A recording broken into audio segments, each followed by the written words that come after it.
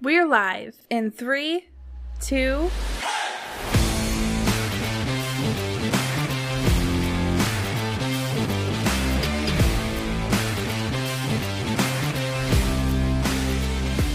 And we're live, baby. Welcome into Leather Brain. As always, your host here, Slapdog, and I am joined today by my very good friend Yeti. And we are very close to NFL season. Yeti, how are you feeling about that?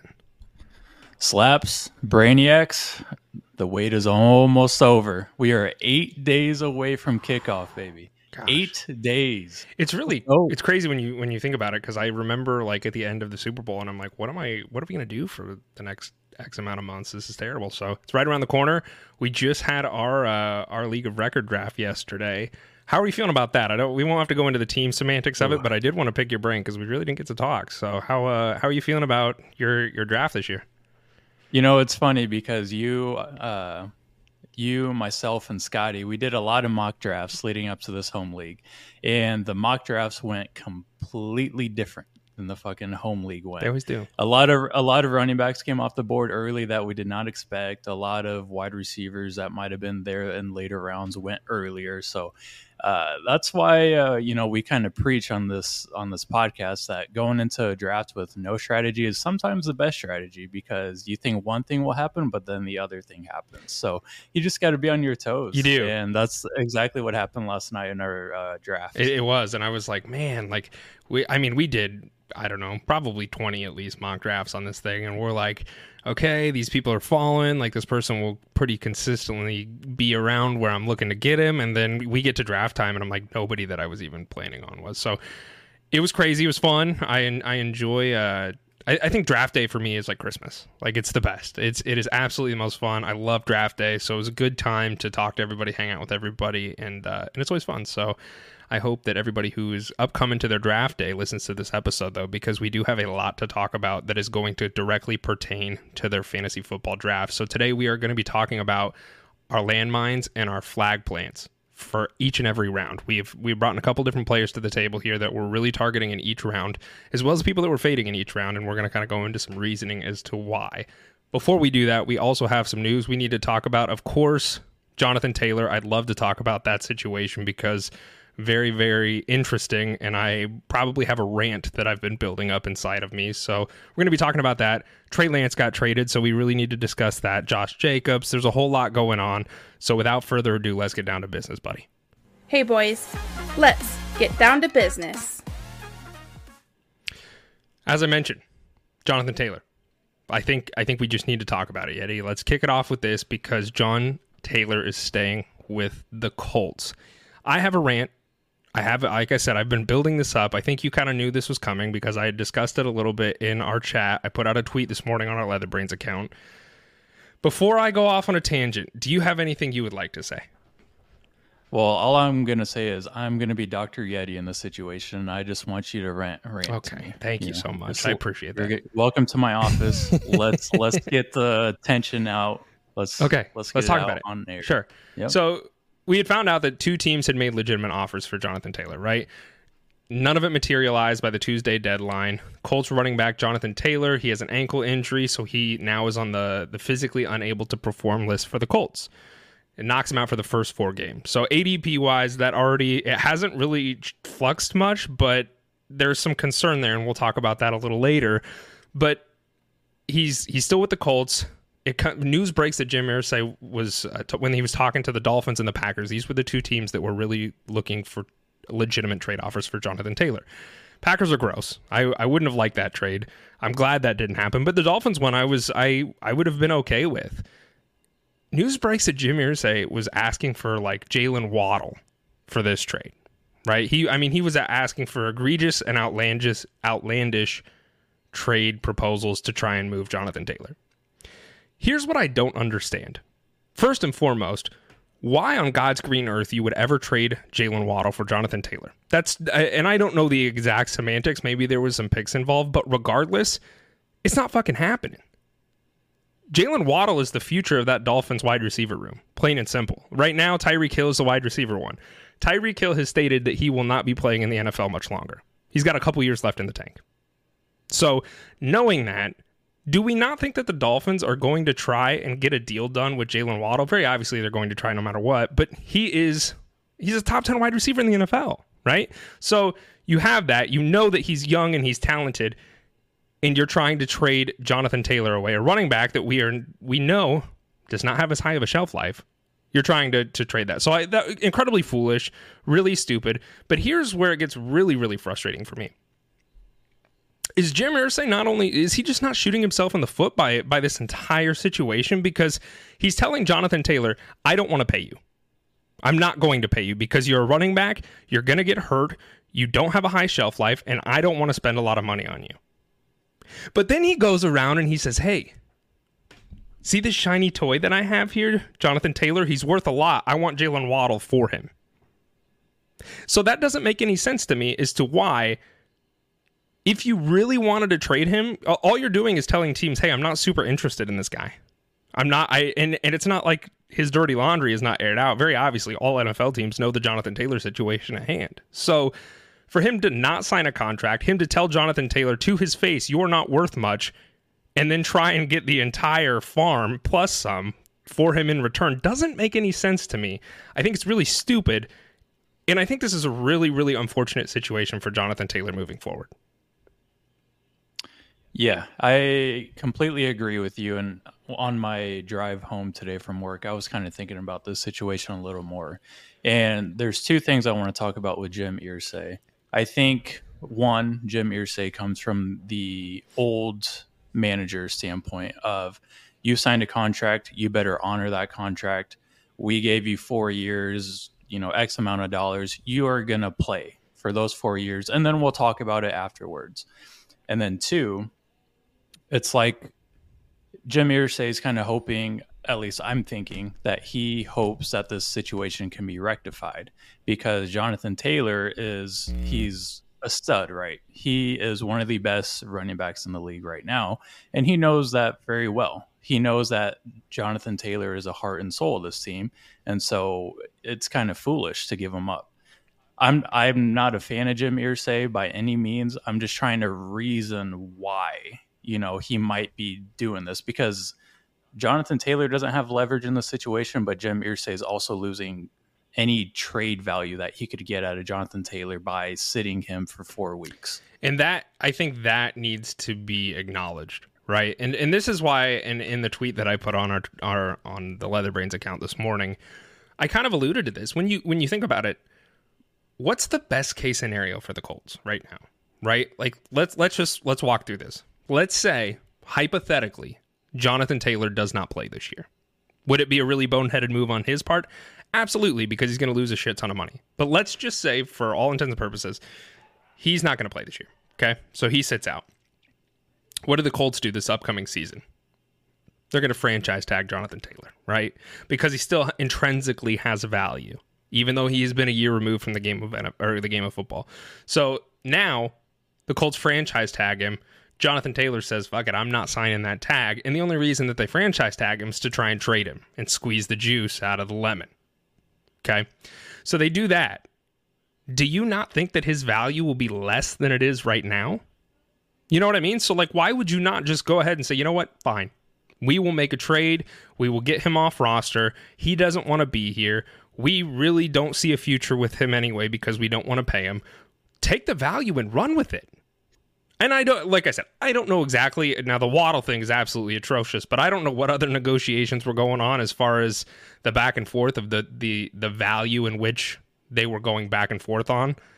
If it's a second-round pick or a second-round pick plus whatever the case is, why would you not just take that value now and just move on with it? Because you know that down the road, you're going to have issues with this guy anyway because he doesn't want to be there. So, and even if Jonathan Taylor does play, that's best case scenario for the Colts. But it also doesn't help Jonathan Taylor at all, because all it does, if Jonathan Taylor comes out and he does incredible this upcoming season, let's say after he gets off the PUP list and he comes out and he's the league leader for rushing and touchdowns and et cetera, et cetera, et cetera, all that does is kind of hurt Jonathan Taylor, does it not? Because now he's for certainly going to put a target on his head, and I don't know if that's a word, but it sounded good when I said it. He's going to put a target on his head and he's going to get franchise tagged. right? And so he gets franchise tagged, and then teams aren't going to want to pay him, and then he's still going to be stuck playing either on that tag while he wants to look for a deal, or a team pays for him, and that probably isn't realistic because teams aren't paying for him right now, whatever the Colts are as asking prices. You know what I mean? So, like, this is really just an ugly situation all around, and I don't know how this looks moving forward for Jonathan Taylor or the Colts. And unfortunately, it's not going to get any better in the near future, because I read something in the fine print as the PUP list goes. It says if you miss more than 6 games on the PUP list, your contract year is voided. So if he misses 6 games this year, basically this year didn't happen. So it would basically be like his 4th year would start next year, and then he could be franchise tagged on top of that again. So obviously that creates a problem in itself for Jonathan Taylor, because he's handcuffed at this point. But it also kind of, I'm not saying this is Jonathan Taylor's fault, but I think him and the agent were trying to game Jim Irsay a little bit by saying, oh, Jonathan Taylor, his ankle, yeah, he's still kind of banged up from that. So he's not going to practice. He's going to report. He's just not going to practice. So the Colts at that point, once the agent and the player report an injury, the Colts hold the right to kind of handcuff Jonathan Taylor and say, okay, you're going to go on the PUP list, you're going to go on the IR because we don't think you're ready to play. So it's a very shitty situation that I don't think is going to get resolved in the next month at least. So, I mean, and I don't know if you know this, I don't know this, but who keeps him on that PUP list? Is it the team then? So, like, after the 4 weeks? So then, I mean, they hypothetically could do that, and then this gets really ugly. Like, this is not a good situation for him, and for a young, very talented, top 3 running back in the NFL, this is a big problem for him, because it seems like he's either going to play with the Colts or he might not play. Yeah. And as far as fantasy goes, I know our league of record we drafted yesterday, and Jonathan Taylor, he fell to the 6th round. Obviously the contract situation is a big slap in the face, but if he misses 4 games, including, we had risk with Jonathan Taylor before this happened because Anthony Richardson is going to take away carries. So we think from Jonathan Taylor. So I don't know where I'd feel comfortable touching him as far as fantasy goes. Yeah, I don't either. I mean, the 6th round is not terrible in my opinion, just because if he does play, you just hit a banger, right? I mean, you hit a home run right there. The issue being is he going to play? Now, at the 6th round, I think I'd probably, even this, like maybe if we get into the 7th round, I'd certainly be interested in buying in the possibility for that. Whereas current ADP is, as we're going to talk about here when we go to our landmines and flag plans, I'm not touching him. And I don't think you should, because I think there's intrinsically a lot of potential hurt for you in the future if you do. So it's a nasty situation. It's not one that there's not going to be an end in sight for this. I'm sure we're going to talk about this at great lengths as we continue throughout the season of the NFL. But I feel bad for John Taylor, to be honest with you. And I kind of am. I understand it from a business perspective for the Colts because he is valuable. But why would you not just take good value while you can and just move this guy off roster and just be done with it? Because this could get really ugly. There's no end for either party in sight, and it sucks. It sucks for everyone. So, and if you own Jonathan Taylor in any dynasty leagues or redraft leagues, just know that Dr. Yeti is here for you. Yeah, I think you got to hold him if that's the case. Unless you can get some good value for him, I don't think a lot of people are really interested in buying him at this current juncture. Mm-hmm. He's a hold. So, Dr. Yeti, get the feelers out and spread some love to all those people that are suffering, because I know that they're, me included, I am. It sucks. I have Jonathan My Taylor. hotline is available at any time. You're a kind man. Josh Jacobs, let's talk about him real quick. You're our resident Raiders fan, and Josh Jacobs signed a 1-year deal. So it was not a franchise tag that he signed, but he signed a 1-year deal worth up to $12 million. Pretty exciting, I think. I think it was probably due time for him to report to camp and get ready for the season, because he hasn't been there yet. I'm excited for Josh Jacobs. I'm excited for, I think ADP-wise, he's pretty fairly valued. I'm interested in obtaining Josh Jacobs where he's currently being drafted at. I don't know how you feel about this, but I was happy with it. Yeah. Last week on the podcast, I said that Josh Jacobs was probably going to report sooner than later, and boom, less than a week later, he signed his deal, and it's almost like I knew something. Gosh, I, you're I like know. you're a wizard, man. Good job. You're a Good doctor job, and a Yeti. wizard.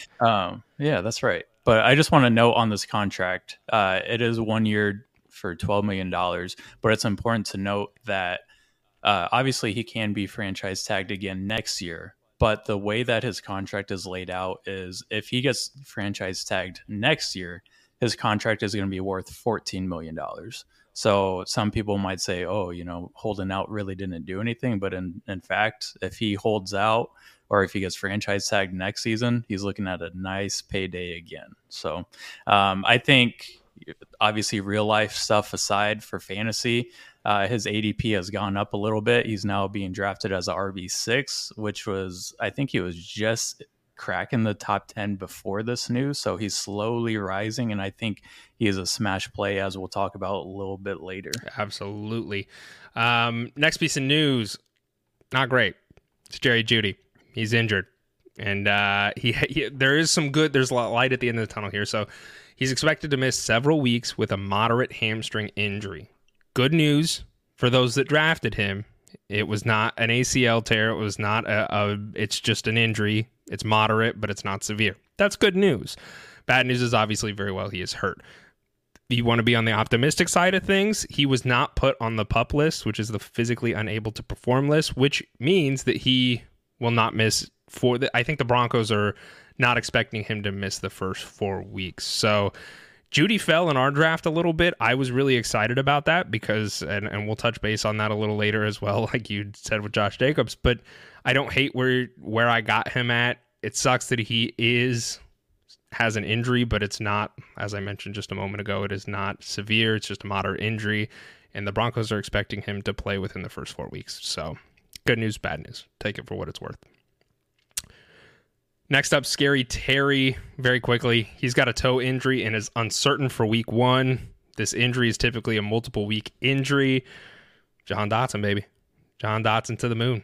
Get him out there. If you have not drafted him and you were around there and you're like, oh, he's still here, I'd probably draft him because I think Jahan Dotson, there's an argument to be made that he could be the wide receiver 1 for this team. So, and I'm a big Scary Terry truther, but this news kind of concerned me a little bit. Obviously, a lot of reports are coming out that, oh, he'll be fine. But this is a turf toe injury that really doesn't have a time frame. We look back to Devontae Adams when he was with the Packers a few years ago. Dude had turf toe, and he just wasn't himself. He wasn't the elite wide receiver that we had grown to love because he was dealing with the turf toe. So I think this is a situation we can monitor. And as of right now, I'm not drafting Terry where he's currently going. So keep your eyes peeled for Dotson and monitor the Scary Terry situation if you have him. Yeah, for sure. It happened, Yeti. Trey Lance has been traded to Dallas. Thank God. Yep. Trey Lance is no longer a 49er. I have a little bit of thought and maybe some, I don't want to call it analysis, but a little bit of analysis on this. So when you first heard this news, what did you think? Thank God it's over. Thank God we no longer have to talk about, oh, is Trey Lance or Brock Purdy going to start? Yeah. But in all honesty, I think this is a great situation for Trey Lance, and it kind of gets him out of the light for a little bit where he can kind of learn an offense. He's given a chance to grow, to adapt to the game instead of being thrown to the wolves right away. So I'm happy for Trey. I'm glad the situation is done, and I'm ready to move on. Let me ask you this. Did you like the landing spot for Dallas, and do you think it has any impact for Dak Prescott? I think Dak is fine. I mean, I think the way the Cowboys looked at this situation is we could potentially get an elite prospect for a 4th round pick. Let's see what we got and let's try it. I don't think Dak is in any jeopardy at this current juncture, but if Trey Lance comes in and he has a great, I mean, at this point, he doesn't really have a training camp, right? He's just trying to learn the offense, and he's probably going to be messing with the practice squad. So I don't think Dak's job is at any risk unless he comes out and he just looks god-awful. Yeah. Then we'll probably hear the Lance rumors a little more, but as of right now, I think it's a good opportunity to just learn I agree. The game. And I think when I heard this, I initially was like, oh man, I don't know. It took me a moment to step back from the situation and just look at it from a realistic perspective. And I think it actually makes a lot of sense. So like 49ers fans are absolutely pissed off. They're like, we spent 3 first-round picks. Kyle Shanahan's a terrible coach for doing this and not trying to develop Trey Lance and this, and this. Here's my argument. It's not your problem anymore, right? So, like, and I can tell you very candidly exactly what was going to happen, Yeti. Brock Purdy starts the season, right? He starts out, he's doing okay, and then he starts to have a blunder, and he starts to maybe get in a slump. But I'm not saying that's going to happen, but let's say it's a possibility. The sophomore slumps are coming, right? So 4 games down the road, he's only won 2 of them. He's made some big mistakes, and guess what starts to happen? The media starts to get involved, and they say, is this where you start thinking about maybe putting Trey Lance in? Do you think Trey Lance maybe should have a shot here because Brock Purdy's starting to have some issues? Mr. Irrelevant is starting to become irrelevant. Right? So that whole narrative gets spun in the media. That's going to affect the locker room. That's going to affect Brock Purdy because the guy you named your starter is now sitting there in question saying, is the next time I fuck up the last time that I have an opportunity to play on the gridiron? So for the 49ers to say, hey, look, let's get rid of this potential problem that is probably going to happen. Let's get rid of it before the season starts because I don't want this sophomore quarterback to have any sort of issues. I don't want him to be double thinking himself and making poor mistakes and poor choices with this Trey Lance stuff looming over his head. So let's trade away Trey Lance. Yeah, we did spend 3 first-round picks on him, and it didn't work out, but we found our guy. We found the guy that we want for our organization, and that is Brock Purdy. So if that's the case, let's move on from Trey Lance, and guess what? They got rid of the whole problem. So now that narrative cannot be spun. Now Brock Purdy doesn't have to second guess himself every time he makes a mistake. And the media can't sit there and spin that narrative and it affect the whole locker room. So overall, I like this situation. And for Trey Lance, it's not a bad situation. Go to the Cowboys. I don't think Dak Prescott's that great of a quarterback. Is Trey Lance going to come in week 2 and kick the door down and say, welcome in, bitch, I'm the new quarterback? Absolutely not. But you know what he could do? Develop. And maybe one day he could eventually see a starting role, so that's where I'm at with the whole thing. I think it was a good idea for them, and like you said, it's a 4th round pick. I see Dallas fans all pissed off about it. I'm like, who were you getting in the 4th round? All you did was buy a guy that a couple years ago was a team spent a shit ton for him. You're getting a backup quarterback probably in the 4th round anyway, so go ahead and take him. Let's see what you got. So overall, I think it was a good idea. I'm glad that it happened, and I think 49ers and Dallas fans should both be pretty content with it. So that's the end of my rant on that one. I think the biggest issue I have with this trade and all the fallout from it is the way that the media has been spinning it. Because when Trey was with the 49ers, all the talk that we heard was, oh, he's a bust. He's the biggest bust in NFL history. He's a 3rd string on the 49ers. But the second he gets traded to the Cowboys, is Dak's job in jeopardy? What happened? Like, did we just switch our minds all of a sudden that Trey Lance is a day 1 starter and he's going to replace a guy who's been in Dallas for 5 years now? Really? Yeah. Like, is that what we're going to do now? So that's my biggest gripe with the whole situation. I hate the way I love the media, but I hate it sometimes. I really do. That's a great point, because you're sitting here on one side of the fence screaming one thing, and as soon as something else happens, it's like, oh my God, he's the best thing since sliced bread. And pick a side and stick with it. You know what he is. Right. We all know what Trey Lance is. And I do wish the best for him. I really do. And I think that Dallas is a good spot for him to hopefully continue to develop, get a fresh start, and just kind of put the 49ers behind him. So happy for him. And like I said, I think it was a good move by the 49ers organization overall as well.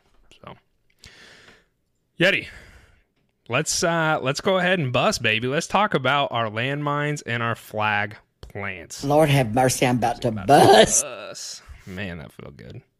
My favorite drop. So as I mentioned, we have our flag plants and our landmines. So when we say flag plants, we're talking about the guys that we are planting our flag in. We want to draft them in the round in which we are in. So we'll start from round 1. We've gone round 1 to round 8. And then we also have our landmines, guys to avoid, because they're going to blow up and it's going to be bad. So without further ado, my friend, let's start off with round 1. All right. I will take the reins on this one with my flag plant for round 1. Obviously, we could look at Jay Jets or Jamar Chase or, Christian McCaffrey or whoever. But I wanted to pick a guy that's kind of getting drafted later in the first round. And I'm not going to provide a whole lot of analysis, but I think Cooper Kupp is a guy that is he's going a little later than I expected. This is a guy that we argued could have gone number 1 last year. And now he's getting drafted towards the end of the first round. I understand there's some concerns there with his injury, but Cooper Kupp is back. He is back and he's ready to go with Matt Stafford, who from all accounts sounds ready to go. And so does this offense. Cooper Kupp, he played in nine games last year. If he would have stayed healthy, he would have finished with almost 400 PPR points. Through the first 9 weeks, the dude was top 5 for basically every stat out there, and he was second among wide receivers in PPR points. So I don't really have any concerns with Cooper Kupp entering this year. I think last year was a complete down year for Los Angeles with their whole offense going down, and I think they're going to bounce back in a big way. So I'm planning Cooper Kupp. Is there any concern? I know that he had a minor injury going into this season, and he was out for a little bit. I want to say it was calf. Is that right? He had a hamstring. Excuse me.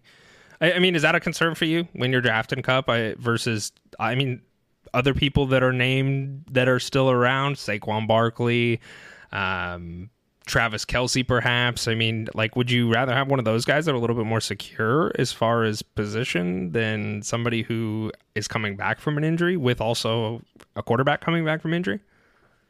I think Cooper Kupp would be my third pick. Okay. If Jay Jets and Chase were both gone, I would take Cooper Kupp over any running back or any other wide receiver at that point. Okay. I think Cooper Kupp is going to return to form, be a top 3 wide receiver, and with all the volume, it's hard to argue that he won't be. Sure. Because he's going to see at least 180 targets in that offense with no other wide receiver. Yeah. And we know that relationship that he has with Stafford. So I'm buying back in and I'm ready to get hurt. Yeah. For sure.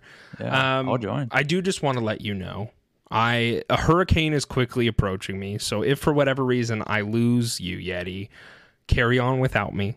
My internet and or electricity both have gone out. So I just wanted to preliminarily tell you that could be a possibility. So I will now give you my round 1 flag plant. It's Justin Jefferson. And I don't think we need to go into a lot of detail about why. Very obviously, he's the wide receiver 1. He was the wide receiver 1 last season. The only person to outscore him on season-long fantasy points was Austin Eckler last season, who finished 4 points higher. So I'm rolling with Justin Jefferson because it's very simple. He's the guy for that team. I wouldn't be surprised if he was chosen first overall in most leagues, and I think it's very fair. So not much analysis needs to go into why Justin Jefferson is my flag plant. But who is your landmine for round 1? Who are you trying to avoid at all costs? Christian McCaffrey. I think he's the biggest landmine in round 1. Not because I don't like the guy. I think he's a great running back. He's probably a good guy too, for what it's worth. He's handsome. But yeah, he certainly is. I just think my main concern with Christian McCaffrey is Kyle Shanahan is probably going to try to rest him in the early part of the season. They're not going to really let him loose until they have to towards the end of the season. So I think with a healthy Elijah Mitchell, it's going to be not a big split, but I think Elijah kind of splits into that workload a little bit. So I'm not as comfortable taking Christian McCaffrey this year. And it's funny because I also have Christian McCaffrey as my landmine going in. And obviously we got to pick somebody for round 1, right? And to me, it was Christian McCaffrey for a lot of what you just mentioned, as well as this offense has a lot of weapons, man. It really does. And for me, that is, I don't want to say it's concerning, but if I had to pick somebody in round 1 that I'm like, I don't get the warm fuzzies about, it's CMC. Because while he is a great running back, I do think that to begin the year, they're not going to risk him, right? Why risk him until you absolutely need to? So yes, he will see playing time. Yes, he will be very effective.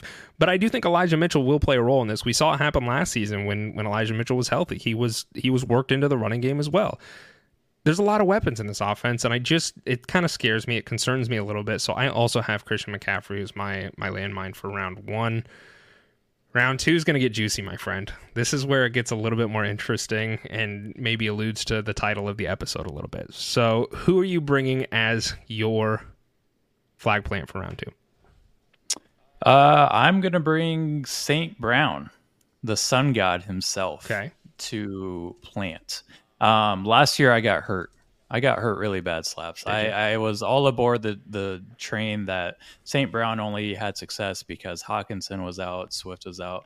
But my God, St. Brown, Saint God himself. Yeah, man, he's a god out there. He demands the ball with his route running, and Jared Goff is happily feeding him. The only stat I really want to bring to the table here with St. Brown is that in the last 17 of his last 19 games, St. Brown has seen 9 or more targets, which is fucking insane. He is a target workhorse, and I think he has the most upside outside of the top 5 wide receivers to finish wide receiver number 1. Do you have any trepidations with Jameson Williams coming back, or is this has this maybe eased your mind a little bit as far as drafting Amon-Ra so early because Jameson Williams is suspended for the first 6 weeks, so there's not as much target competition in that way? I would say it eases my mind a little bit for touchdowns because I think Jameson is going to be used more as that vertical threat, right? He's going to be getting a higher ADOT with Jared Goff, but I thought they would coincide a little bit where St. Brown eats underneath, Jameson eats over the top, but with Jameson being gone for 6 weeks and dealing with an injury, I think this only benefits St. Brown's ability to finish as a top wide receiver. Yeah, no, I really love Amon-Ra where he's the second round. If you're on that turn, baby, I would be looking to grab him if he is available because everything points to him being just as successful again this year as it was last year. The only thing is Jameson Williams will come back in 6 weeks, and I'm interested. It doesn't concern me enough not to draft Amon-Ra, but I am interested to see how this offense changes and what that does for Amon-Ra's fantasy football output once there is another very talented wide receiver on the field. So we'll see what happens there. My flag plant for round 2 is Josh Jacobs. We talked about him earlier, Yeti. I'm pretty excited for Josh Jacobs, to be honest with you. I love the value that he brings in the second round. He's being drafted. It has come up a little bit, but when we had wrote this and prepared for it, he was being drafted towards the end of the second round, which I thought was great because I knew that they were going to get things done, or had a very good feeling about it rather. But he finished as RB3 last season, and I think there's a really great argument for him to finish top 5 this year. So he's got a 1-year deal done with the Raiders. He's got a fat paycheck with the team. So I think he's got to kind of prove himself again, kind of like he did last season, where he says, hey, I'm a really good running back. I need to prove that I'm still very, very valuable so I can get another contract with either another team and or the Raiders. So I really like that. My only concern is, of course, Jimmy G. I don't think Jimmy G's great, but I think somebody's going to have to work the ball alongside Jimmy G, and very obviously that's Josh Jacobs. He was the man last year, and everything points to him being the same again. So, landmine, Yeti, bring it. Man, I kind of want you to go first because I feel like I'm going to feed off of you a little bit with my landmine. Okay, yeah, I'm ready. This is going to be fun. I'm just going to say it. I'm ready. Scotty's not here. Alan's not here. I know, I'm a little disappointed because there are resident Chiefs fans, and I'm about to suggest to all of the brainiacs, don't draft Patrick Mahomes. And if you're drafting Patrick Mahomes in the second round, you are making a mistake. Period. And I'm going to go into why. So, very obviously, I don't think Patrick Mahomes is a bad quarterback. He is the best quarterback in the NFL. There is absolutely no question. But why is he a landmine? Look at the numbers. Mahomes is the best quarterback, and he put up QB1 numbers every single week. He finished with 25.2 points per game as the quarterback 1 last season. What the hell are you doing, Slapdog? Here's the interesting thing, Yeti. Patrick Mahomes, he didn't even finish with the highest points per game out of all quarterbacks last season. Really? He did not, no. Jalen Hurts finished with the number 1 points per game with 25.6. So he actually did better than Patrick Mahomes.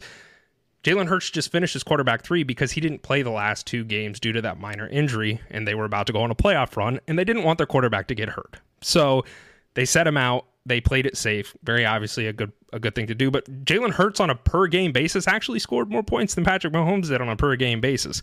Patrick Mahomes only finished as quarterback 1 because he played more games. So I'm not hating on taking a top tier elite quarterback early, but Jalen Hurts is going a round later than Patrick Mahomes on average, as well as Josh Allen, who finished with a very respectable 24.2 points per game. So when you start to look at that, do the numbers make sense? Why would I draft Patrick Mahomes in the second round when I can get something of equal or close to equal value a whole round later?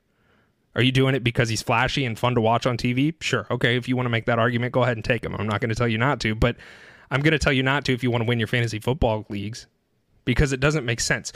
So let's just talk hypothetically for a moment, Yeti. So let's play a game. Let's say that you drafted Patrick Mahomes in the second round and a wide receiver in the third round. Okay, so Jalen Waddle, he's kind of going on a fringe third round areas where he's kind of being drafted at. We're going to use last year's numbers as a for this conversation. So Waddle, he averaged 10.8 points per game last season. So together, if you drafted Patrick Mahomes in the second and Jalen Waddle in the third, you would have gotten a total of 612 points in total for fantasy last season for both these players, okay? Now, if you were instead to draft A.J. Brown in the second round and Jalen Hurts in the third round, and you assume that Jalen Hurts plays all the games that he did not, you finish with 646.8 points. So you finish with almost 30-something extra points. Now, obviously, you're going to point out the holes in the story. Jalen Hurts didn't play 2 games. That's fine, but you can't predict injury. So if we're just using all of the numbers we have available, from a statistical standpoint, drafting a quarterback in the second round is silly when you can get the same value in the third round from a quarterback and get a higher output in a different position a round earlier. So does that make sense to you? I know for you probably does, but I hope that I explained that well enough for all the brainiacs out there that are thinking about drafting Patrick Mahomes in the second round. Don't do it because you're making a mistake. Yeah, and to be fair, in past episodes, I was on the side of, you can draft a quarterback early and you probably have an advantage. But as we started to mock and everything, I slowly realized that if you do not lock up if you don't get 2 wide receivers or 1 wide receiver and 1 running back, the talent dwindles down very quickly. Like, I'm talking by the end of the third, you're probably looking at scraps unless you're in a home league where everybody's taking quarterbacks and tight ends early. But you're looking for, not scraps, that's a terrible word, but you're looking at lower end wide receiver ones as starters when you should be getting studs that are available, top 10 guys at the wide receiver running back position, which is why I listed Josh Allen as my landmine, because he's also going in the second round. You mentioned it beautifully with Jalen Hurts going in the third round. Hurts missed time because the Eagles they had their playoff position locked. So it wasn't even that he was hurt. I think he was actually dinged up, but it he wasn't anything major, but it was enough for them to say, hey, why risk this with our guy? You know what I mean? Right. Yeah. So you could get Jalen Hurts a round later, or even Justin Fields. He's going in the 5th round. So if you're looking for that rushing upside, Justin Fields is right there, and I feel like Justin Fields is going to take a step forward with his arm, and even if he doesn't, he has that rushing upside that could equal Josh Allen on a weekly basis, in my opinion. So I'm not taking Patrick Mahomes or Josh Allen that early. No. If they're available in the 3rd round, okay, maybe we're talking, because now I have my choice of the top 3 quarterbacks with Jalen Hurts, Mahomes, and Allen. Yeah, so I'm taking it Josh Allen was your landmine in round 2. Yep. It just doesn't make sense. Like, just wait a little bit and let somebody else make that mistake, because while they're making that mistake, you're benefiting for taking somebody in the second round that has tremendous value. And I'm not saying Patrick Mahomes doesn't. I'm just saying where he's being drafted at, you can wait and still see the same value, if not a little bit better. Like I said, Jalen Hurts, he's a 3rd round guy. And he actually outperformed Patrick Mahomes on a per-game basis, so for fantasy output. So wait. Don't get trigger happy and say, I want this guy. That's all I'm going to say about it, because I know that there's a lot of people that are very high on Patrick Mahomes. I understand why. He's the best quarterback in the NFL, and I'm not questioning that. But don't take him in the second round for fantasy unless you want to win. Or don't take him in the second round of fantasy if you want to win, rather. There we go. Round 3, Eddie. Who's your flag plant for round 3. I do have somebody that I'm pretty trigger happy about if I can fucking In round 2? get him in round 3. Okay. Actually. And his name is Tony Pollard. TP, baby. The toilet paper man. He's a little bit better than toilet paper. I would say he's probably the shit that is on the toilet paper because he is raw, baby. Anyway, Tony Pollard, I think this is the year where he finishes as a top 3 running back. And I say that because we saw what he could do with Zeke in the lineup. Tony Pollard finished as a top 10 running back last season with Zeke. And I know we have this assumption about Zeke that he sucks and he's washed up and everything, which I'm not going to argue that. He's a center now, by the way. Yeah, he's a center for the Patriots. Yes. Starting center. Congrats to Zeke. Yep. But Zeke, when he was with Dallas, he was the goal line back. Last season, he took 26 carries away from Pollard in the goal line, whereas Pollard only had 12 carries in the or on the goal line. So I think, without Zeke being there, Pollard is in line to see those snaps. And if he finished as a top 9 or as a running back 9 last season, I think he has easily top 3 upside this year. And that's all I really want to say about Pollard. I like Pollard. Pollard is somebody I'm targeting if I can get as well. So I didn't bring him as a landmine because we're trying to bring some conversation and some thought process for some of these players to all the brainiacs out there. But I agree with you there. And if I disagree with you at any point, I will certainly let you know, or maybe we'll have a deeper conversation about some of it. I don't think we need to with Tony Pollard because you know what you're getting. Fight me. You're just scared. I am scared. I would not want to fight you. Nor would I want to fight Mark Andrews, who is my 3rd round flag plant. Mark Andrews to me is Travis Kelce light. And when I say that, I think you're getting tremendous value in the 3rd round. Mark Andrews could be the tight end 1 this year.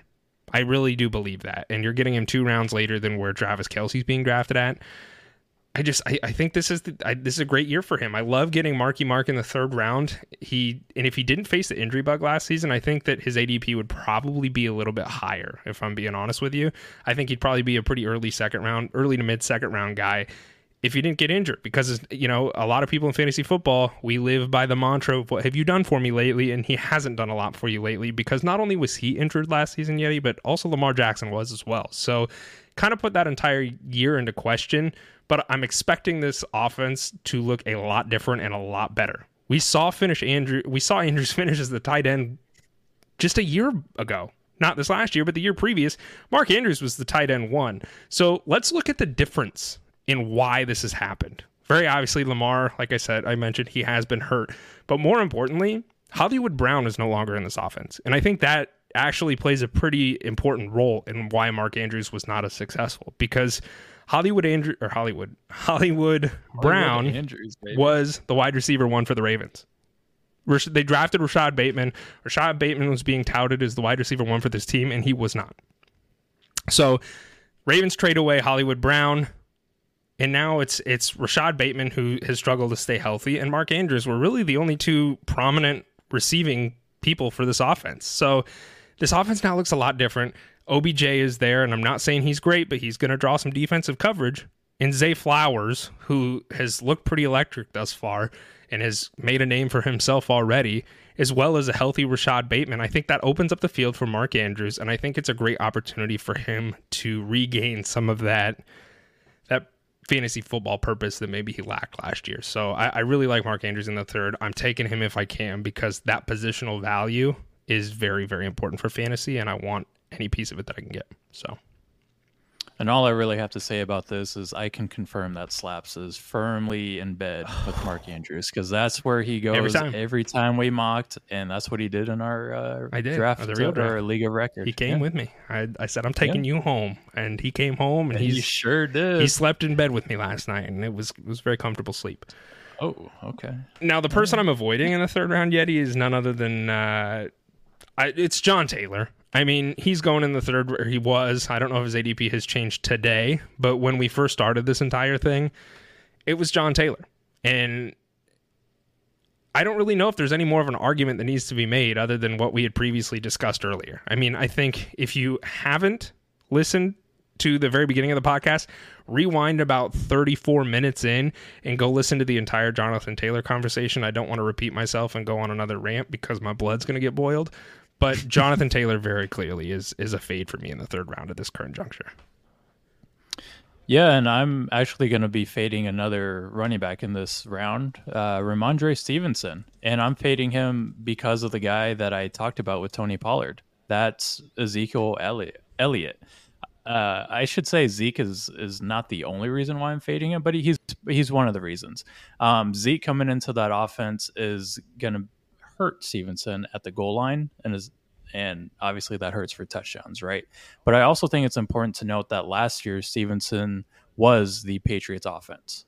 He was. I mean, they didn't have any wide receiver help. They had Nelson Aguilar and Devontae Parker as their top wide receivers. Right. Now, I'm not saying that they're going to be any better this year because they signed, Juju and they got Zeke now, but at least that gives them a little more help than they had last year. And Bill O'Brien, he's their offensive coordinator, who I think is going to do a much more better job than fucking Matt Patricia, who's the defensive coordinator. So I expect this offense to take a step forward, but I expect Stevenson's role to kind of regress a little bit, which I think includes Stevenson falling outside the top 10 this year. Okay, I dig it. I did write up a thing on Najee Harris because he's another guy that still kind of concerns me. And it was for everything last season. Like I said, Jonathan Taylor is my avoid guy in the third round. Very clearly, he fell very far in our league of record. But Najee Harris, man, he's another guy that kind of still scares me. He was a PPR machine with Ben Roethlisberger, but guess who's not there anymore? Ben Roethlisberger. So he's one of the worst running backs as far as yards per carry, and it is very concerning to me. I think this offense is going to be a little bit better than it was last year. Najee did kind of end up getting a little bit better last season for fantasy purposes towards the end of the season, but it still kind of concerns me a little bit, makes me a little scared. So I think his ADP certainly has readjusted itself because last year he was a first round pick and we were trying to scream, don't touch him. And everybody who did regretted it. So third round, I'd feel a little bit more comfortable. John Taylor, like I said, he's my number one, but I would be looking for some other options before I grab Najee as well. And I'm just going to throw a little left jab at you, nothing, anything to hurt you, but I'm just going to see if I can get you in my range here a little bit. I know I'm your doctor, but I'm also your enemy right now. No. So with Najee Harris last season, he entered the season with a Liz Frank injury. His foot wasn't right. And I'm not going to use that as an excuse for his inefficiency, but as the season went on, Najee got stronger. And from week 10 on, he finished as a running back 7 overall in PPR. And that's largely due to the volume and the shift in offensive philosophy that we saw with Pittsburgh. They went from trying to throw the ball with a rookie quarterback to actually running the ball. And they ran the ball with great success, which I think is only going to benefit Najee. Now we have a year under our belt with Kenny Pickett. He's going to enter his sophomore season, and I expect this offense to look a lot better than they did last season, which is only going to benefit Najee. Now, that doesn't really address his inefficiency concerns, but with this offense being better, I see them getting to the red zone more often, which includes Najee scoring at the goal line. So I'm okay with taking Najee at this current juncture. Okay. I see. For me, I would rather wait later and get Jaylen Warren. He's somebody that I'm kind of looking at later because Jaylen Warren, he saw the field last year and he didn't look terrible. He looked pretty explosive when he had the ball in his hands. I'm not saying he's going to take the spot away from Najee Harris, but I would be willing to take him in a later round and see, hey, what can this guy do? And do they continue to get him more involved? That's where I'm at with it because I think that in some instances he looked better than Najee Harris when he had the ball in his hands. So that's my another small gripe that I have with him. I just think there's other people in the third round that I'd probably be willing to take over Najee, which is kind of why I have him on that landmine list. So let's just play a little game real quick. Okay. Let's say you take a wide receiver in the first 2 rounds. Okay. If you need a running back, who are you taking? Are you going to take Najee or Travis Etienne? Travis Etienne. Would you take Najee or Ramondre? That's where it gets interesting. I'd probably take. I'd take Najee over Ramondre. Right answer. Yeah. So see, that's where some people might be though. Sure. They start wide receiver. It's like, oh shit, okay, maybe I need a running back at this current point. That's where I'd feel comfortable taking Najee as my RB1. Yeah, I guess it really, and it also depends on, what your team makeup is, I suppose, but that plays a large part in all of this as well. He's just somebody that if I had taken a running back in the first round, there's no way in hell I'm touching Najee in the third. So I suppose it depends on that front. Round 4. Yeti, who'd you bring as your flag plant, my friend? Man, a guy that I want a big slice of in every league that I'm in is Keenan Allen. I want that whole fucking pie, man. With Keenan Allen, I know there's a lot of concerns with his age and trying to predict injuries and such, but I'm over that shit. I'm done. I'm done with it, man. I'm here to tell you that, fuck all that shit. Keenan Allen is here to stay, and I think he's going to play obviously a huge role in this offense. I've spoken at length of how I think this offense is going to look very good under Kellen Moore, who came over from Dallas. If you haven't listened to past episodes, I highly recommend you go back because Kellen Moore is going to change the way that Los Angeles plays. I see Keenan Allen filling the CeeDee Lamb role that we've grown to love over the past few years with CeeDee Lamb as a wide receiver 1. And Keenan Allen hasn't shown any signs of aging. If you look at all of his efficiency numbers, he is still an elite wide receiver. And I expect Keenan Allen to see the bulk share of targets in that offense, and I want all of that. So if I'm getting him in the 4th round, sign me up. Where do you land on Quentin Johnston?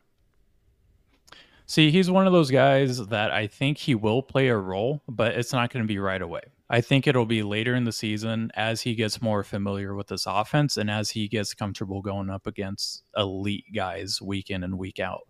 And I don't mean that to dog on Quentin Johnston, but if you looked at him in college, what he was just a go-getter. You throw him the ball down the field and he's going to go get it. And I'm not saying that doesn't translate well to the NFL, but there is a huge learning curve. And that is true for all rookie wide receivers. They historically have started off very slow, but in the second half of the season, they have come on strong. And I expect that with Quentin Johnston. And he has some, he has to go through Keenan Allen and Mike Williams. Obviously, both have injury concerns, but as long as they're healthy, Quentin Johnston is a third option on this team, possibly 4th behind Austin Eckler. Sure. Yeah, no, I agree with that. I think, and I drafted Quentin Johnston pretty late, and I felt really comfortable with it solely because if any sort of injury happens, I mean, we saw this Chargers offense last season, right? And I'm not dogging on your pick for Keenan Allen. Statistically, I don't know why he's this far down, to be honest with you, because other than his injury that he had last season, he has been very statistically successful. So I would still be, if you can get him in the 4th round, I'm totally fine with that, and I love that pick. But I also love Quentin Johnston really late because this team has struggled with health before. That's why they drafted Quentin Johnston, is because they know that their very talented wide receivers are aging and they're starting to have health issues. So they're trying to fill those holes now, which was really smart. And that's something they should have done. So Quentin Johnston, I don't think he's going to perform out of the gate like you said, but he's somebody that I'd be willing to just kind of set and forget on my bench if you have the depth to do so and just wait. Because if any sort of injuries happen, Josh Palmer was like the wide receiver 1 for the Chargers for many weeks because nobody else was in that wide receiver room. So in that way, I think it's a really good idea to stash him and see what happens. My flag plant, Yeti, is none other than Joe Mixon. So Joe Mixon in the 4th round, I'm not upset with getting him at all. He's a very, very consistent RB2, and his situation really did not change much. So historically, he's been a 3-down back. He gets involved in the passing game in the Bengals offense, which is one of the best offenses in the NFL right now. I'm fine with that. It's a very high-powered offense. Samaje Perine is gone. Not that Samaje was really taking work away from him to begin with. Samaje was the backup that did very well when Mixon was hurt, but Mixon is a 3-down back. So getting a 3-down back in the 4th round, I love that. And I think if you're going wide receiver, Joe Mixon is definitely a target in the 4th round for me. So I really like the value that you could potentially get for him there. And Slaps, I just kind of want to stop for a second. And I want to note the current builds of our teams, through 4 rounds. You have J-Jets, obviously, if he's there. So you have a wide receiver, a running back, a tight end, and then a running back. So you have 2 running backs, a wide receiver, and a tight end through 4 rounds. Is that how you like to start your drafts, or no? No. What? So How would you like to go? How would you like to start? I got Mark Andrews in the 3rd round. So I was, and this is in our league of record, of course, but I had the 2nd overall pick, so I was able to kind of finagle it on the turn a little bit, and so that's how I was able to manage that. In an ideal world, I'm taking wide receiver. That's what I'm doing in the first two rounds, rather. So, but it all depends on where you're drafting at, and that plays a lot of how your team makeup is going to look, as well as what your league mates are drafting. You know what I mean? Because if your league mates, you can sit there and do mock drafts all day, but if a team takes 7 running backs, very obviously nobody's going to take 7 running backs in the first 8 rounds. Like, that's just not going to happen. So you can mock draft all day with robots, but it doesn't translate all the time. So like we talked about at the very beginning of the episode, you kind of have to go in. You can go in with a strategy, be ready to pivot, be ready to make changes. In an ideal draft for me, I'm taking wide receiver, and then I'm looking at who's available to me. Do I just take another wide receiver here in the 3rd round because I can get Keenan Allen in the 3rd round and have Keenan Allen, Justin Jefferson, and Amon-Ra St. Brown? Yeah, that is an insane wide receiver group. And there are some running backs that I could target a little bit later that I still think they're not going to probably be a top 10 running back, but they're going to get me by, and the wide receivers are going to carry me to a victory. So in an ideal world, I would take 2 wide receivers out of the gate and then kind of look for a 3rd round. Where can I get some value? Right. And I know you had mentioned a running back here that you like Joe Mixon as your flag plant here in the 4th. I'm telling you, there's a running back that you should fade in the 4th round, and that is Travis Etienne. I think Travis Etienne is currently being drafted at his ceiling as running back 11 off the board. And we're seeing Etienne at his current, that's his absolute ceiling. And I say that because historically, Doug Peterson doesn't like to have a bell cow back. Last year was an exception, in my opinion, because Travis Etienne was the only running back in that offense after James Robinson left. Prior to James Robinson getting traded, it was a clear split between the two. No other running back on the roster obviously led Travis Etienne. It would carry the workload. He had 16 carries per game, 82 yards, and averaged half a touchdown a game. But historically, Doug Peterson, he doesn't feed his running backs, and the most carries per game was actually Miles Sanders in 2020 with 13 carries per game. Up until that point, no other running back in his 4-year career with Philly had more than 12 carries per game, and I think that's going to carry on to this season with Tank Bigsby, who is a guy that I'm pretty high on. I think Tank Bigsby is a guy that we should be targeting in later rounds, obviously not in the 4th or single-digit rounds, but if he's there in the 10th or 11th, I think he's perfect value. Yeah, I agree with everything that you just said. I'm hard pressed to believe that ETN still doesn't have usability in the offense, but I mean, stats don't lie. Doug Peterson, prototypically, as you just mentioned, does not like to use one running back, so that kind of hurts. I still like ETN just because I don't want to let go of the leash that has been success for him. But I also have a running back that I'm fading in the 4th round here, and it's Breece Hall, actually. So Breece Hall, this might not be a popular opinion, but Breece Hall kind of scares me, to be honest. So obviously, I think he scares quite a few people as his ADP is currently where it is at, but I just don't know if I want to risk it on Hall this season in the 4th round. The Jets are an extremely high-powered offense, but Hall's coming back from an ACL tear that he suffered in Week 7 last year, and historically, when a running back comes back from a leg injury, their first season back does not look too sharp. So we can look at J.K. Dobbins. He tore his ACL. He was really slow to come back last season and really didn't start to be usable until towards the end of the season. Saquon Barkley, when he tore his ACL a couple of years ago, his following year was not that great. So you have both those guys. I think it's pretty evident that the Jets aren't ready to just hand a full workload back to Hall. They signed Dalvin Cook to a 1-year deal, and they're not going to do that just to have him as roster depth. Very obviously, Dalvin Cook's going to be used in this offense, right? So I wouldn't be surprised to see Cook get more of the workload, especially to begin the year as they try and ease Hall back into this offense, coming back from an ACL tear. I don't know if Hall's going to be great this year. I really don't. And taking him in the 4th round, I'd much rather have Joe Mixon than Breece Hall going into the 4th round. So yeah, and we kind of saw. I take preseason kind of lightly, but we saw this offensive line struggle quite a bit in the preseason, and that's one of the big reasons why I'm not as high on this New York Jets offense as a lot of people are. I think the offensive line will take them as far as they can go, and if they're not healthy or if they're not performing, then I think this whole offense is going to struggle, including Breece Hall. Mm-hmm. No, I like I said, I got him as a fade. He's a great, talented running back. I think he's a good own for Dynasty. I don't expect much from him this year. And or at the very least, him to start off very slow while they see what they got in him. So, round 5, Yeti, who are you planting that flag in, baby? Who are you saying you're coming home with me? Capture the flag, baby. I'm taking you home, Justin Herbert. Herbo. Quarterback for the Los Angeles Chargers. So I'm taking that Chargers stack if I can, basically in the 4th round with Keenan Allen. 5th round, I'm coming back and I'm getting Justin Herbert. In past episodes, I've gone into big rants on why I think the Chargers offense is going to be legit. And I think Justin Herbert last season, he struggled, man. Obviously, he had rib injuries. He had injuries with Keenan Allen, with Mike Williams, with the whole offensive line. Hell, 3 offensive linemen were out at one point for Justin Herbert, so he didn't have much time. And I think Justin Herbert is in for a huge bounce back season, and we're getting him kind of at his floor in the 5th round. I think he has top 3 upside this year, and I'm drafting him with confidence.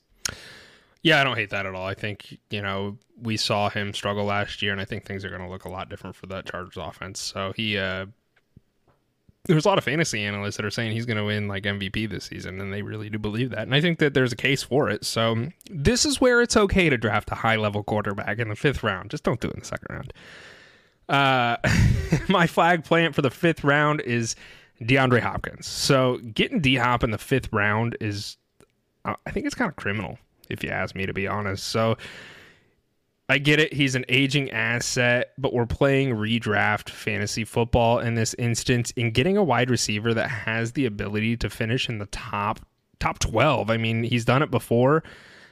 I just think that's great. It's a beautiful return on investment in the 5th round. He finished with 16.9 points per game last season. I get it. He struggled with his injury last season, and then he also struggled with steroids to begin the season, so there was some of that. And then his quarterback, Kyler Murray, also struggled with a little bit of injury. So, I mean, there's a lot of finger pointing you can do as to why he didn't do great last season, but when he was on the field, he was electric. And yes, he's not with the Cardinals anymore. He went over to the Titans. Look how much success A.J. Brown had with Ryan Tannehill. I don't think Ryan Tannehill's a great quarterback, but he was still able to certainly squeeze fantasy football production out of A.J. Brown. And you're telling me that he's not going to do the same with D-Hop? Like, I think very clearly that is going to be the case. Getting D-Hop in the 5th round, I'm taking him every time if he is sitting there, because I just love the value so much for what you can get for it. So, and at this point, you're getting him as your wide receiver 3, who has so much upside to be a weekly wide receiver 1. Yeah, I mean, it's criminal. I'm like, man, this is great. Like, I would love that if he fell that far to me. So I'm targeting him. But who are you fading in the 5th, Yeti? This one is kind of for Trey Lance, I think. This one is out to my boy Trey, and I'm fading George Kittle, the tight end for the 49ers. But in all honesty, George Kittle going in the 5th round is kind of suspect to me. I know George Kittle and Brock Purdy, they had a little success towards the end of the season, but if you look at the overall picture there in the 49ers offense, it's not very promising for George Kittle. In fact, in 7 games with a healthy Deebo Samuel and a healthy Christian McCaffrey, Kittle only saw 12% of the targets last season. 12. That's not enough volume to sustain where his current ADP is. Mm-hmm. He's getting drafted as the 4th tight end off the board right now, and I just don't love that. If you're not getting one of the first 2 tight ends, then you might as well wait till the later rounds, or teaser, wait till my next pick in the next round. Oh, that was spicy. That was good. Little salt guy meme. My fade in the fifth round is Dameon Pierce. Dameon Pierce, he finishes RB 27 last season. What's interesting is he started the season slow. He built up to great fantasy football usage kind of in the middle of the season, and then he tapered off at the end of the season, and he finished pretty bad. So the Texans, they signed Devin Singletary to a one-year deal. I do think this is Dameon Pierce's backfield overall, but I do think we start to see Singletary kind of sprinkled in and worked in there, and I don't know how much usage Singletary is going to have in there, but he was still on the field with the Bills at times as well. So you got that going on. I think I'd be waiting on later rounds before I would look at somebody like him, because the Texans, I just don't think they're going to be that great. I mean, they got a rookie quarterback, which we'll talk about here in a little bit when it comes to rookie quarterback statistics, but it's not a good look for them. They're going to have to figure some stuff out there, and I don't think it's going to be done this season. Dameon Pierce kind of scares me, and I'm avoiding him in the fifth. Yeah, and last year the big concern with Pierce was his catching upside. Mm-hmm. And I don't think they did any favors for fantasy owners this year in signing Singletary as his backup. Agreed. Who I think he has better pass catching upside than Pierce does. So if Pierce is only a 2-down back and Singletary comes in, well, there goes Pierce's PPR upside. So I completely agree with you here, Slaps. Thank you. I appreciate that. Round 6. So I teased this last round. Give it to me. I'm here to give you the goods now. Give it to me, baby. I'm going to give you the full steak meal here with Darren Waller, the tight end for your New York Giants. So Darren Waller, this guy has struggled with injuries the past couple seasons, but it's, as I said with Keenan Allen, I'm done predicting injuries. At the end of the day, redrafting is a gamble. No matter how we look at it, we could say this guy is the healthiest person in the world, and then he'll probably get hurt. That's just football. It's a gamble. Deal with it. We're here to draft upside at this current point, and where Darren Waller is getting drafted in the 6th round, I think he has as much upside as Mark Andrews does at this current point. I'm not saying he's better than Mark Andrews. I just think that he could finish in the top 3 this season based off of the volume that Darren Waller is going to see in this offense. Daniel Jones is he's a low A-dot type of guy, so that means Darren Waller is going to feast. He's going to get so many different A-dot, looks. for those that do not know, means average depth of target. So it means that Daniel Jones does not throw the ball very far. Thank you. Yes. Thank you. Yeah. And I know Darren Waller is not Stephon Diggs, but it's worth noting that the last time Brian Dable traded for an elite talent, it was Stephon Diggs, and we all know how that turned out. So I like to make the comparison that Darren Waller is going to be Daniel Jones's Stephon Diggs. So give me Darren Waller in the 6th round. I think he has tight end 3 upside. It was my fear when we were doing our draft. That was my biggest fear. I wanted Mark Andrews in the 2nd, 3rd roundish, but I was okay not taking him if I could get Darren Waller that late, but you and I were back to back, and I didn't think there was a chance in hell I could get Darren Waller, because I agree. I think Darren, that is a criminal offense that he is that late for what the value on return could be. I truthfully do believe that. Giants didn't really do much to upgrade their wide receiver room at all. I mean, they drafted Jalen Hyatt, and they have Wan'Dale Robinson coming back from injury. Isaiah Hodgins, who is that? There's not a big notable person.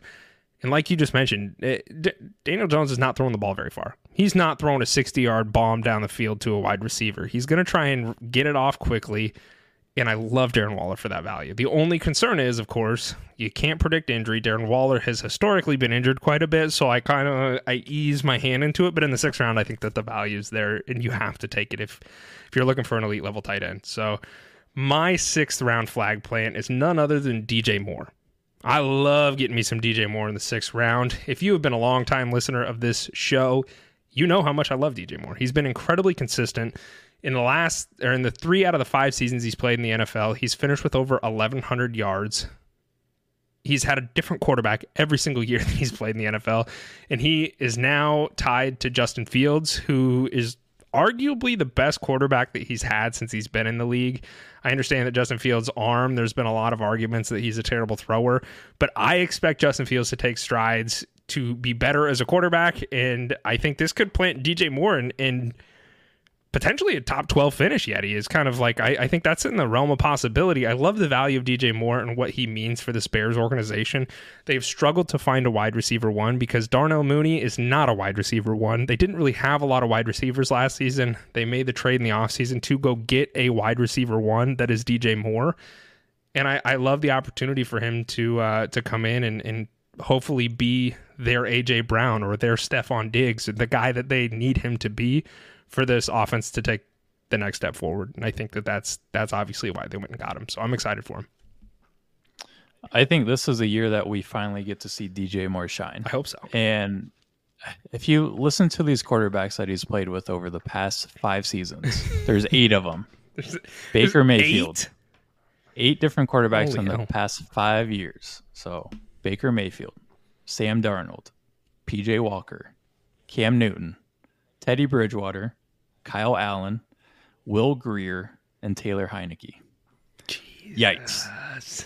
And yet this guy still finishes as a wide receiver 2 on a yearly basis. And he's going to an offense that is probably the best offense that he's been on in the past 5 years. So there's a lot of concerns with the run heavy approach, obviously, but I think this offense is going to have to be different this year. I agree. And now they gave Justin Fields a perfect weapon to complement him. And we're not going to see, only 22 pass attempts per game. We might see 30 pass attempts per game, which is only going to help DJ Moore's case. And if you get him in the 6th round, sign me up, baby. Congrats. Sign me up. Yeah. I could not be more excited to get him in the 6th round for the upside that he possesses. But who is somebody that you're kind of avoiding in the 6th round? Yeah, so I'm buying DJ Moore if I can, but I'm getting rid of Jerry Jeudy. I think he's a bomb waiting to happen on anybody's team at this current juncture. And I'm not saying that just because of his hamstring injury. Obviously, hamstring injuries tend to linger throughout the season sometimes. But I just think with this Broncos offense, there's too many mouths to feed. I know the eye test leans you towards Jerry Jeudy as far as who is the elite wide receiver in that offense. But I personally like Cortland Sutton, who's going later. I got him in the 11th round in our draft last night, which I think he has tremendous upside. If you look at their target shares, Cortland Sutton was right there with Jerry Jeudy. I think it was less than 10 targets separated the two last season. And this offense is going to be a little different with Sean Payton running the show, but I think Cortland Sutton is still going to demand the ball in this offense. And I think Jerry Jeudy potentially being out for the first few weeks is only going to benefit Sutton's relationship with Russell Wilson. So sign me up, or rather throw Jerry Jeudy off my list.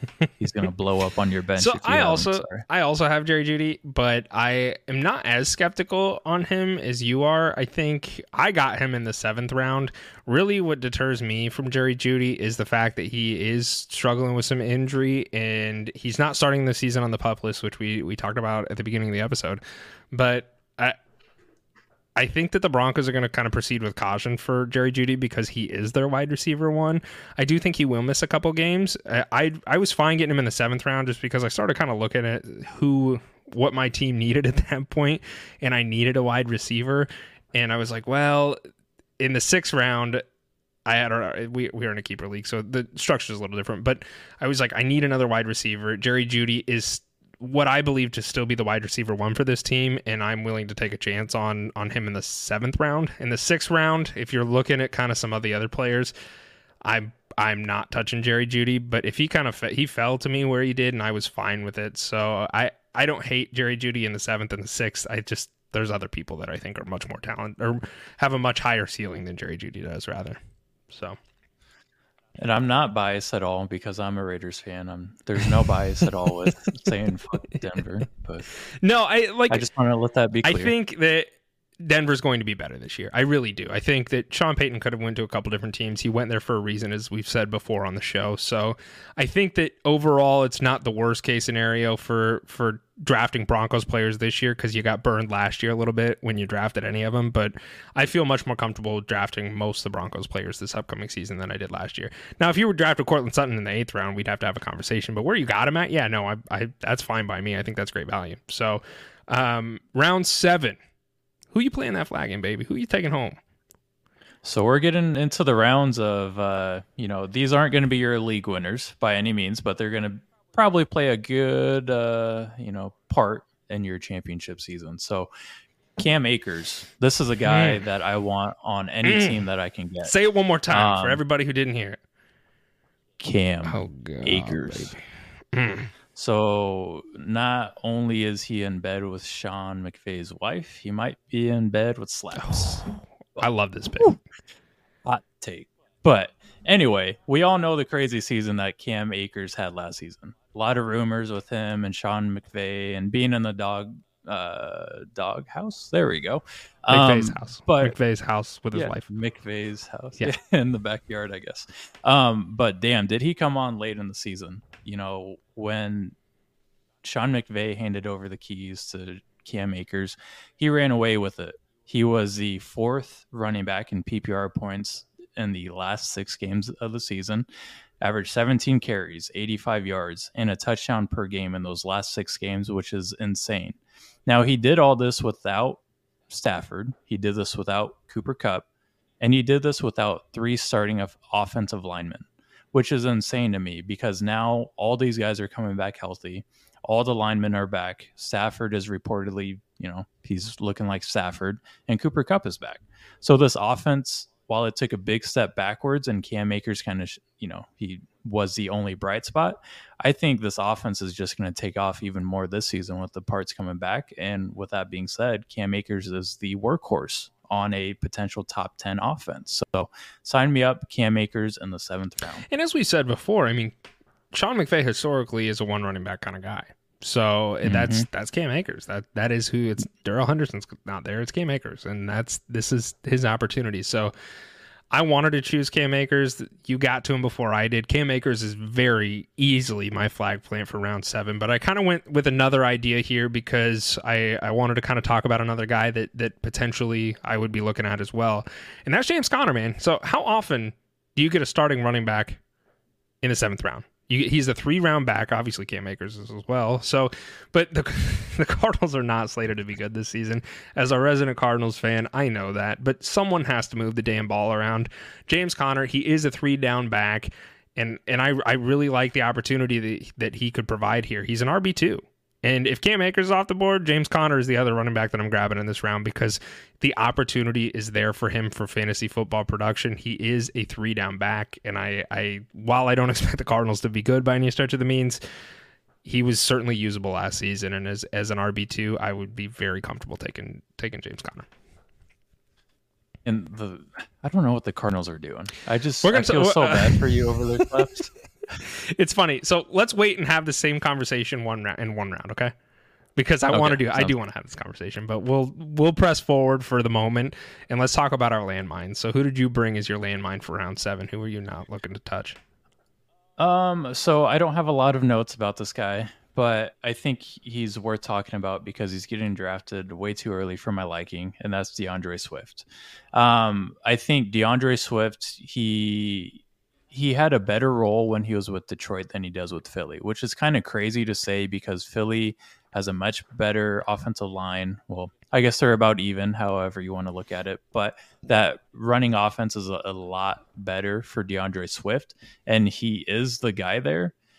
But historically, if you look at this team, they haven't committed to one running back. Last year was the exception with Miles Sanders, but this year we're going to see a committee with the running backs. We're going to see Kenneth Gainwell kind of rotated in there even more. They have DeAndre Swift, obviously, but then they have Rashad Penny too.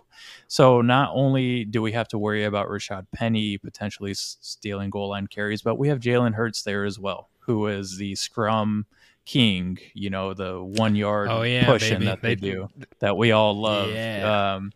So I just have a hard time seeing DeAndre Swift having any real fantasy relevance, especially in the 7th round when we can get guys like James Conner or Cam Akers. Is there any concern that would you rather have Rashad Penny than Swift?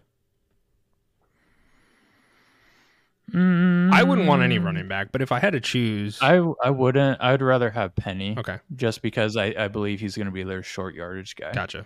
Yeah, like you mentioned, Jalen Hurts is the scrum lord, so I would be concerned with taking any running back for the Eagles because that's not how they operate their offense. It does not flow through a running back. It flows through Jalen Hurts. And so I don't think you can consistently count on any of the running backs, but if I had to choose one, it would be Rashad Penny. So I think that's fair.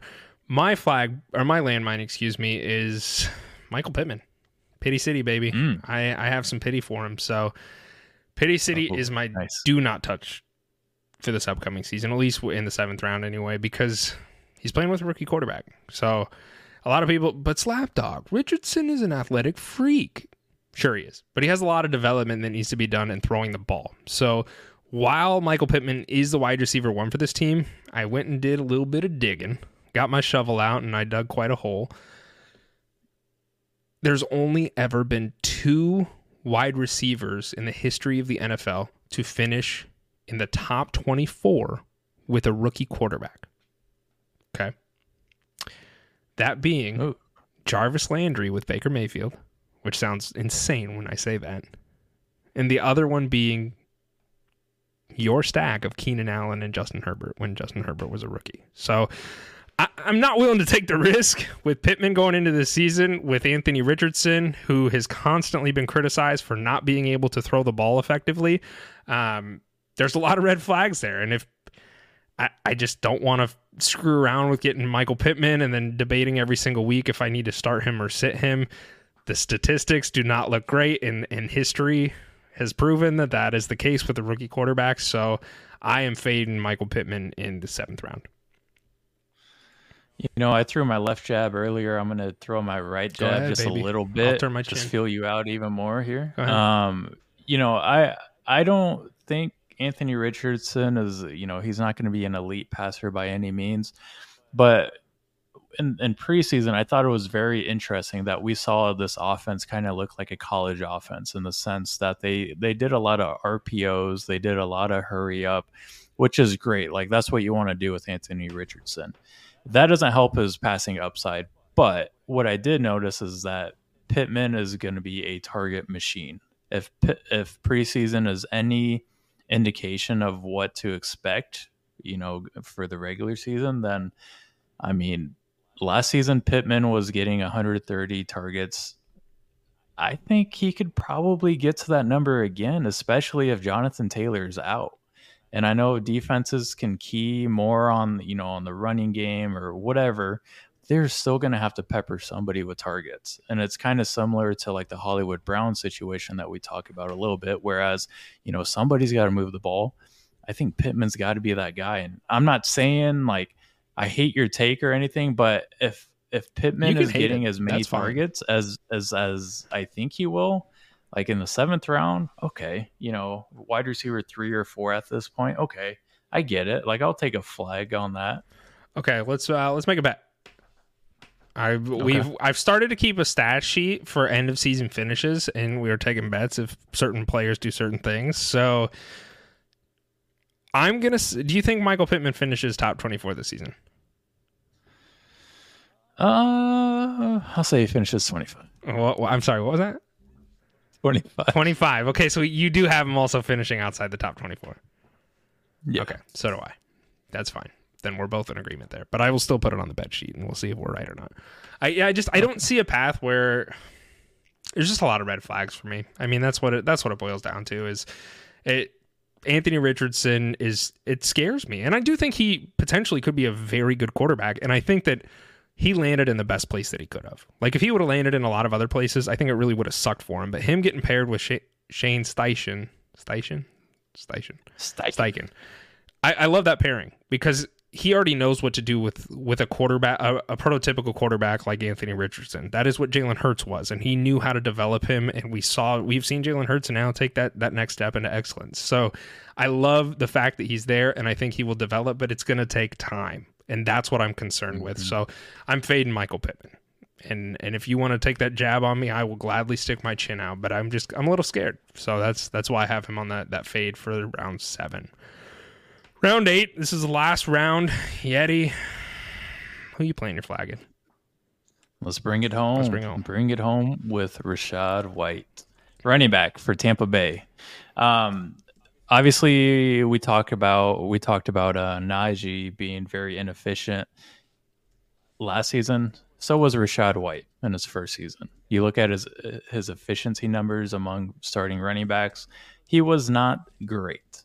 But the thing that I like about getting Rashad White in the 8th round potentially is the amount of volume he's going to see. He is in line to see one of the largest opportunity shares in the league in a very interesting offense. Obviously, last season, Tom Brady was there, but they had a lot of offensive line issues. They also, it's weird, a lot of these teams had 3 offensive linemen go down, and so did Tampa Bay. They were among the other 2 teams that I spoke about earlier. So this offensive line should be a little bit better, which in turn should benefit Rashad White. But the thing that I really like is that playoff Lenny is no longer there. And Rashad White is going to see all the receptions from Baker Mayfield, who is also a check down king. Not as good as Tom Brady. Wow. But is anybody Baker's as good as Tom Brady? Yeah, debatable. Okay. Debatable. But I think Rashad White has one of the largest opportunity shares in the league, and that excites me in the 8th round. So I'll take a stab at it. It's funny. I almost kept him in our keeper league, and I like looking back. I think I should have. I had a great. I mean, he was like a 13th round keep for me, and oh fuck, yeah, I should have done it, but I didn't. And here we are. No, I love Rashad White, and I just want to point out something to everybody who's listening to this episode. If you're going to take wide receivers early, like I mentioned, like my strategy, taking 2 good wide receivers in the first round, maybe even 3 if the opportunity is there.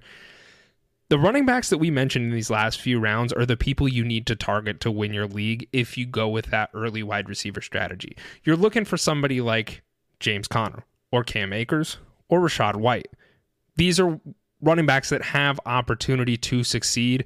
Are they going to be your Derrick Henry? No, they are not. But what you are doing is banking that your 3 wide receivers are going to be incredible and you can get RB2 production out of these guys. And I think there's an argument to be made for all 3 of these guys that you can get RB2 production out of them because the opportunity is there and they're on the field often. So Rashad White, he was my flag plant. But like I said, I'm trying to make some pivots and talk about some other guys here. So I love that take, Getty. I am also targeting him if he is available because the opportunity alone is just too juicy to pass up. So my flag plant is Hollywood Brown. So as the resident Cardinals fan, I have zero idea what the fuck that they are doing. As you were talking, I don't. I mean, we traded Isaiah Simmons away, and then we traded to get Joshua Dobbs. We're projected to be the worst team in the NFL, and there's a lot of the murmurs of tanking for Caleb Williams. So, and who knows? I don't know. I wish I did, and it's a very weird situation. But what I do know is that last season, Hollywood Brown was a top 5 wide receiver on the season with Kyler Murray for the first 6 weeks before DeAndre Hopkins got back. So while Kyler was healthy and Hopkins was suspended, Hollywood Brown ate a lot. And I don't know when Kyler Murray's going to be back. He starts the season on the PUP list, so he's out for bare minimum the first 4 games. But getting Hollywood that late, he is still the wide receiver 1 for this team. And whenever Kyler comes back, Hollywood has the opportunity to feast a shit ton. So you're not going to get production out of him to start the season out, but if you can have him just sit on your bench and you close your eyes and you just cross your fingers that Kyler Murray comes back sooner rather than later, I think Hollywood Brown is a no-brainer for me in the 8th round. Do you think Kyler Murray plays it all? I see, season? And that's the risk that you're taking here. And I'm glad that you asked that question because when I said I don't know what the fuck the Cardinals are doing, that's kind of what I alluded to. I don't know. I don't understand. And they really haven't been very vocal about it. It's a little alarming, the Joshua Dobbs trade. And it's not alarming enough for me to hit the panic button, but like, is there a world in which no NFL team's going to sit there and say that they're tanking? No NFL team is going to admit to that. Does it happen behind closed doors? I know that there are conversations that happen. You want me to go get Brian Flores and we can have a conversation with him? Like those things are happening probably. Now, to the realism, these players are playing to get paid for their next contract, so they're not going to purposefully tank. But what I don't know. I think there could be a chance that Kyler just sits out for the year. They try and trade him and get Caleb Williams. I don't know. So that is worth pointing out. If Kyler Murray sits, I don't think that bodes well for Hollywood Brown. I think Hollywood could be one of those guys that gets traded midseason as well too, just because I believe he has 2 years left on his contract, and he has one of the, a contract that's movable, if you will, and he might have more value. So in the 8th round, if he does get traded, like, you're getting a wide receiver 1, obviously for Arizona, but he could potentially go to a better situation at some point in the season, and which I'm fine with. This whole team, I'm about at my wit's end with the Cardinals. I don't like Jonathan Gannon, the new sign there. They haven't done anything that's excited me, and I'm very pessimistic of the future, and that's a sad place to be as an NFL fan of a team. Hey, I hear you. Yeah, I mean, neither of us are looking good, world. So it is what it is. But who are you? Who's your landmine in this last round here, buddy? I couldn't let you shit on the Chiefs alone, so I brought Isaiah Pacheco as my landmine to close out the episode. Isaiah Pacheco obviously came on the scene last season as a rookie and kind of exploded, either from doing cocaine or just it's funny from getting the starting line. I don't know. But the reason why I'm fading Isaiah Pacheco is because this offense, it runs a committee system. Isaiah Pacheco is going to be the guy to run the ball between the tackles on 1st and 2nd down. Jerick McKinnon's going to come in 3rd down and he's going to catch the passes, or Jerick McKinnon comes in crunch time or 2-minute offenses, whereas Pacheco goes off the field. So he has very little PPR upside for me, and I think if he doesn't see any further targets in that offense, then I don't see him touching the top 24. I also have Isaiah Pacheco as my landmine this round, and I think you might have copied my notes a little bit. Like, you look at it, it's funny. I even put the drug joke in there. I was like, I don't know if he's doing bath salts and cocaine at the same time, but here's the thing. I love, as a huge fan of just watching NFL games, Isaiah Pacheco is so much fun to watch. He is electric to watch with the ball in his hands because he is, like I said, he looks like he's doing bath salts and coke together, and then he's just running as hard as he can, and it's really fun. It's fun to watch. But my biggest issue is that this Chiefs offense, it flows through Patrick Mahomes. This Chiefs offense is a pass-first team. They are not like the historical Browns handing the ball off to Nick Chubb on the 1st down. Like, this offense flows through Patrick Mahomes, and the issue being is Isaiah Pacheco has been, as you just mentioned, very limited in the passing game. Jerick McKinnon, if I was to pick a running back that I wanted to own, Jerick McKinnon is way later in the draft. He'd be the guy I'd be looking to target because he has the PPR upside, and that's where Pacheco really hurts. So I completely agree with you. Isaiah Pacheco in the 8th round is not somebody that I'm remotely interested in because I just don't see a path to success for him in the future for fantasy football production. So we did have a question before we get the hell out of here. So he said, this is Scan My Picks video and photo transfer services. I don't know what the fuck this is. Sounds legit. Sounds legit. But he says, question for you both. In a 2-quarterback league, it's a 10-team redraft, would you drop a quarterback early or a running back wide receiver? I think they meant to say, would you draft? Well, we're not drafting a quarterback early. Well, I guess this is a super flex league. Yeah. Super flex. I think you almost have to at that point. Yeah. I think you do as well. If you were in a super flex league, the quarterback situation changes dramatically. In a 1-quarterback league, you're waiting to draft a quarterback. But here, those top tier quarterbacks certainly make a difference because the disparity between quarterback 10 and quarterback 20 is very big. So yeah, I think you are drafting quarterbacks early and often. Now, once you kind of get past those elite quarterbacks, like when you get to Dak Prescott, like he's kind of where I draw the line where maybe you start to look for other people. Is that fair to say? I think, I'm higher on Lamar Jackson than most people, but I would go probably Josh Allen, Mahomes, Hurts, and then Lamar Jackson. And then after those 4 are gone, I'm probably taking the best available position player, which is going to be Jay Jets. Okay, and then at what point do you go back and you get your Joe Burrow or your 2nd round? Okay. Well, there's your answer. Scan My Picks and photo transfer them. That's it, Yeti. Appreciate the question. Yeah, appreciate the question, man. Thank you. And that's all the time we got, buddy. So unless there's anything else that we need to quickly discuss, we can get the hell out of here. Happy drafting season, guys. Amen. Drop us your teams. Let us rate your teams. Yeah, so shoot us over Let's your get teams after it. on over Twitter, on Leatherbrains, or on Instagram. We're there as well. And we're also on YouTube. If you guys would go give us a subscribe on YouTube, it would certainly mean the world. And check out our website, leatherbrains.com. We have a new article coming out from our intern. He wrote a wonderful article for draft season. So go check that out as well. It should be out tomorrow. So, which today is the 30th. So 31st, I believe, it's coming out. So go check that out. Yeti, we are out. If you enjoyed this episode, make sure you tune into our new releases every week on your favorite podcast app. Follow us on Twitter, Instagram, and Facebook, and check out leatherbrains.com for all of your fantasy football needs. And remember, Brainiacs, a championship should be more than a fantasy.